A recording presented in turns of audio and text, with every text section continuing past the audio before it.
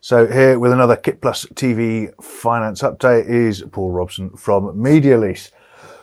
Welcome back, Paul. Before we go into specifics about film, TV and media, what's your view on the economy now, the economic recovery in 21-22? How's it going to go? It's interesting that the Chancellor yesterday was talking of 4% growth this year and 7.3% growth next year, which I think is incredibly optimistic, and I hope he's right. He certainly knows more than we do. But I think overall it was a good budget. I think we will have growth this year because of, as we've all seen, the 20 million now vaccinated and 1 million people have had their second vaccination. So as we get further into the year, not just the weather improving, not just COVID receding because of the heat and the dry weather, but because of the vaccination program. I still think there's a requirement for some kind of local testing for gigs, concerts, events, but not for general life, as it were. So I think the recovery will be not quick, and I don't think it'll be spectacular, but I think, yes, it will be a recovery of that. I'm confident. And specifically, how do you see the short and medium term future of production, film and TV? Well, the biggest announcement yesterday was this super deduction, as he called it, which was his slant at getting people to buy more kit.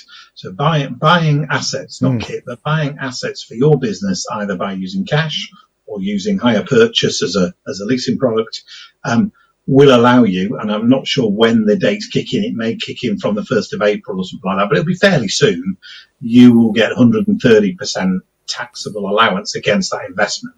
So, i.e., it's really good for people or businesses that want to invest in equipment for whatever use, rental or for their own use, but they need to invest in equipment and to get that taxable allowance, which will be a great benefit to that business, but it'll be a great benefit to the wider economy. If people are going out and buying things for their businesses, whether it's expansion or replacement, that can only be a good thing for the wider economy in terms of keeping people employed and keeping the wheels of industry turning with new kit being sold. In terms of the film and television industry, I think, other than any of the tax breaks that we're not aware of yet, I mean, he did mention this restart scheme where there's 700 million additional funds for the Arts Council, the sports and general cultural funds, 700 million, which we've yet to see what the detail of that is.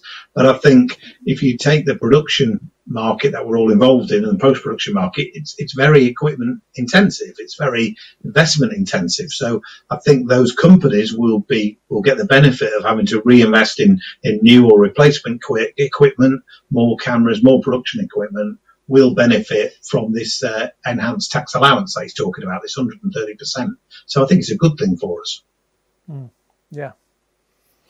I'm sort of interested in another angle as well. Does it have to be, do you think, I don't know whether this is clear yet, does it have to be product if you're talking cash? Can it be investment in development of, services and does it have to be investment in product? I guess that's the question. Yeah. The details not come out. I think software will be all right. So if you're a software business and you're acquiring that software, you're buying lots of software, I think you can capitalise it. It's anything you can capitalise. Now, R&D, I don't know too much about R&D because as a leasing company we don't do too much of it, but you've got tax breaks for your R&D investment, which people do take advantage of, but it's not really classed as an asset. And this scheme is very much centred around investment in assets. So, Paul, in terms of the debt that our country and many other countries are facing because of the result and reaction to the pandemic, I think the UK is 400 billion in debt. How do you think? How do you think the UK in particular is going to tackle this debt mounting? Over 10 years is my opinion. Over 10 years we'll be paying for this back. I'm rather hoping that they kind of capitalise it in some way and call it like they did in the wartime.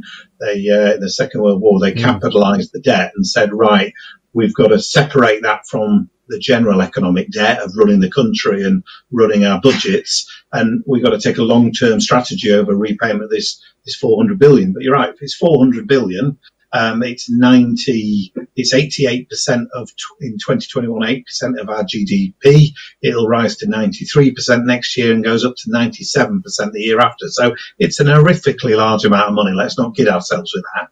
I think he's done the right thing in the budget, and I thought he did last year as well.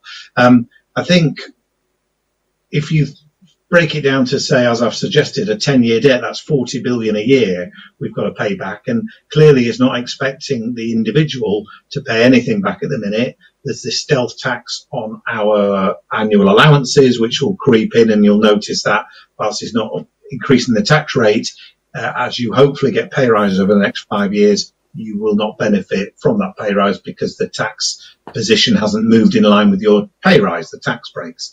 However, I think next year we'll be paying higher taxes or higher NIC or higher VAT, whatever he wants to do on individuals. We'll be paying for that either next year or certainly 2023, because businesses can't carry the debt on their own. Businesses should be paying for most of it. That is quite correct. Businesses need to carry the can for all the benefits that the Chancellor has given us over the last 12 months in furlough and other schemes. And I think this increase in capital, capital taxes, corporation tax, should I say, is clearly the way he's going to tackle it. But the quid pro quo is what we just discussed. This annual investment allowance of 130% will be key to those businesses who invest in kit. I, as a business, don't actually buy many assets. I don't have many fixed assets, but as a leasing business, I do. So, it's key to me that I get the detail on it, so I understand how I have to treat the assets that I buy to lease out as a leasing company. But as a broker, which is part of what we do, I don't have many assets, so I've got to look at it quite closely. But 400 billion is a big number. It's going to take a long time for the country to repay that, and I think most of that will come via business taxes over the next 10 years. Okay, so you say the businesses are going to be paying for it over the next 10 years and less the individual, but from a business case, I'm kind of interested in this. So they're starting to rise the corporation tax in 3 years or 2 or 3 years, whenever it is. 2023, yeah. Wouldn't it? Yeah, why haven't they? So just as businesses are just starting to get successful again, we've had a tough year, and they haven't got any profits this year. As soon as we have got profits, they're going to rise corporation tax. What about the people that have done particularly well out of the pandemic? Raising corporation tax this year would get more from them immediately, and less from those of us that have suffered because our profits are down anyway. The SMEs that are the backbone of Britain aren't going to be penalised, whereas in 23 they're going to get penalised, aren't they? Because they're making a profit again. Am I making sense? Yeah, everybody's being penalised. He's put this broad stroke in now, and he's given you 2 years' notice to figure out what you want to do. So, for example, if you're a small business that perhaps makes 250,000 pound net profit as a small business, and the directors of that business take most of that profit out in dividends because they don't pay themselves a salary. So, it could be husband and wife, could be 2 directors pulling out 125 grand each. That they are being currently tax efficient by paying corporation tax on the 250 at 19%, and then personal tax on the dividends. Well, I see that changing. I see that changing rapidly over the next 2 years, where perhaps they'll take more salary. Most of it will be salary, and then the business will pay for it through the salary. Will take the taxation through the salary, and less so in corporation tax as a result. I think in terms of targeting individual businesses, Matt, that may well come out in the near future. This was a budget to cover all manner of things. The bit that I was surprised he didn't mention was this talk about taxing the delivery companies and the people not the transport companies, but the delivery companies for places like, I'm going to call it Amazon, for example, who are doing particularly well out of online retailing. So that is what I thought he might mention, but he didn't do that.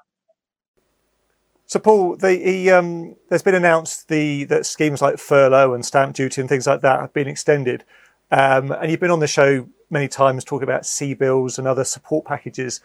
Where are we with that going forwards? Are CBILS still a thing, or is there now a new scheme? CBILS is quite clearly now, after 3 extensions, definitely closing for applications at the end of March. That is clear now, because it will be replaced in April by this new loan scheme, business support loan scheme. That's probably not the name of it, but it's a restart scheme, I think it's called. And that will be beneficial to the lender, in the sense that the lender, the bank, will get the 80% support that they currently get under CBILS if the deal goes wrong. And there are other benefits to the lender. But let's talk about the business that wants that cash, wants that loan, or wants that asset financing. They no longer get the support of having nothing to pay for 12 months or capital loan repayments for 12 months. That's gone. They will be taking the kit out today, on the 1st of April, and they will be repaying it from a month after that, 30 days after that. So there is no longer the financial support and the cash flow support that was pretty big with CBILS. So my advice to anybody is, if you've been sitting on the fence thinking, well, I'll wait, because obviously you don't start repayments for 12 months, so the later you leave it, the better it is for your cash flow. Don't wait anymore. We're already seeing a massive increase in applications for CBILS loans and CBILS asset finance in the last month.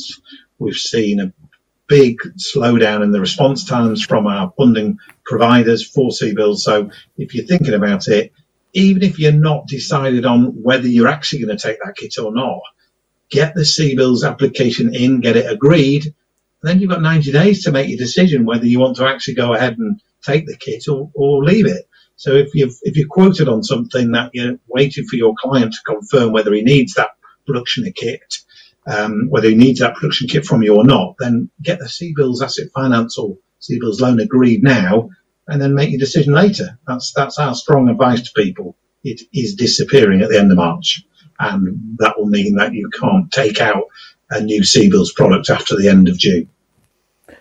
Yeah, so getting it agreed now, in 90 days from now, is actually getting quite close to us being really back to normal. So that's going to be an important, do it now. And so how long do you see maybe it's been announced, has the restart loan scheme, have they put a deadline on when that's going to end? I don't think they did, Matt. I think it's definitely from April, and it'll be definitely till September. I can't see it being before then. No. They kind of follow suit with the furlough scheme, and I was surprised he went so long on the furlough. I didn't think he'd extend it till September. So I see this restart loan scheme will be definitely till September, and get businesses flowing again, but they won't quite have the benefits that the CB gave them. And the bounce back. You didn't mention the bounce back. I suspect the bounce back will also disappear. If you're looking at 50 grand bounce back, you're probably going to have to close that loop in a minute as well. Yeah. So ultimately, Paul, how does this affect your company, a leasing company, and more importantly, is it overall good news for the people watching this? It is good news overall, in the sense that you've still got a loan product or an asset finance product available to you for the rest of this year, whether it's September or December, but you've still got a beneficial loan. So what that means is the funders have got a bit of confidence that this business might be a little bit small or might be a little bit weak financially, but you know what, if we put it on this restart loan scheme, then we have got protection if that customer doesn't get through this pandemic and unfortunately can't make his repayment. So that will give the banks the benefit they need, the support they need to lend the money, which ultimately is what the business wants, if you can't have the benefit of CBILS anymore.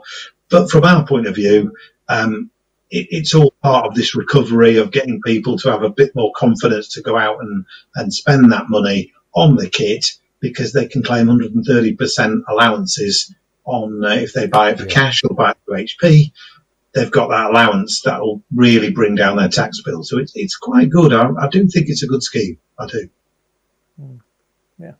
Yeah, I think it opens up a lot of opportunities for for the industry. Let's hope we do actually see increased investment in the media industry while these additional reliefs and products are all available to us. So that's great. Very insightful. The products are all coming out now, aren't they? All products are coming out, but manufacturers are releasing new products. So let's go for it. Yeah, absolutely. New cameras left, right, and centre. Let's get buying. Give Paul a ring. So thanks for coming in, Paul, and we look forward to chatting again soon. And thanks, of course, to Media Proxy for their support on Kit Plus TV, and you can check them out at mediaproxy.com. We'll see you next time.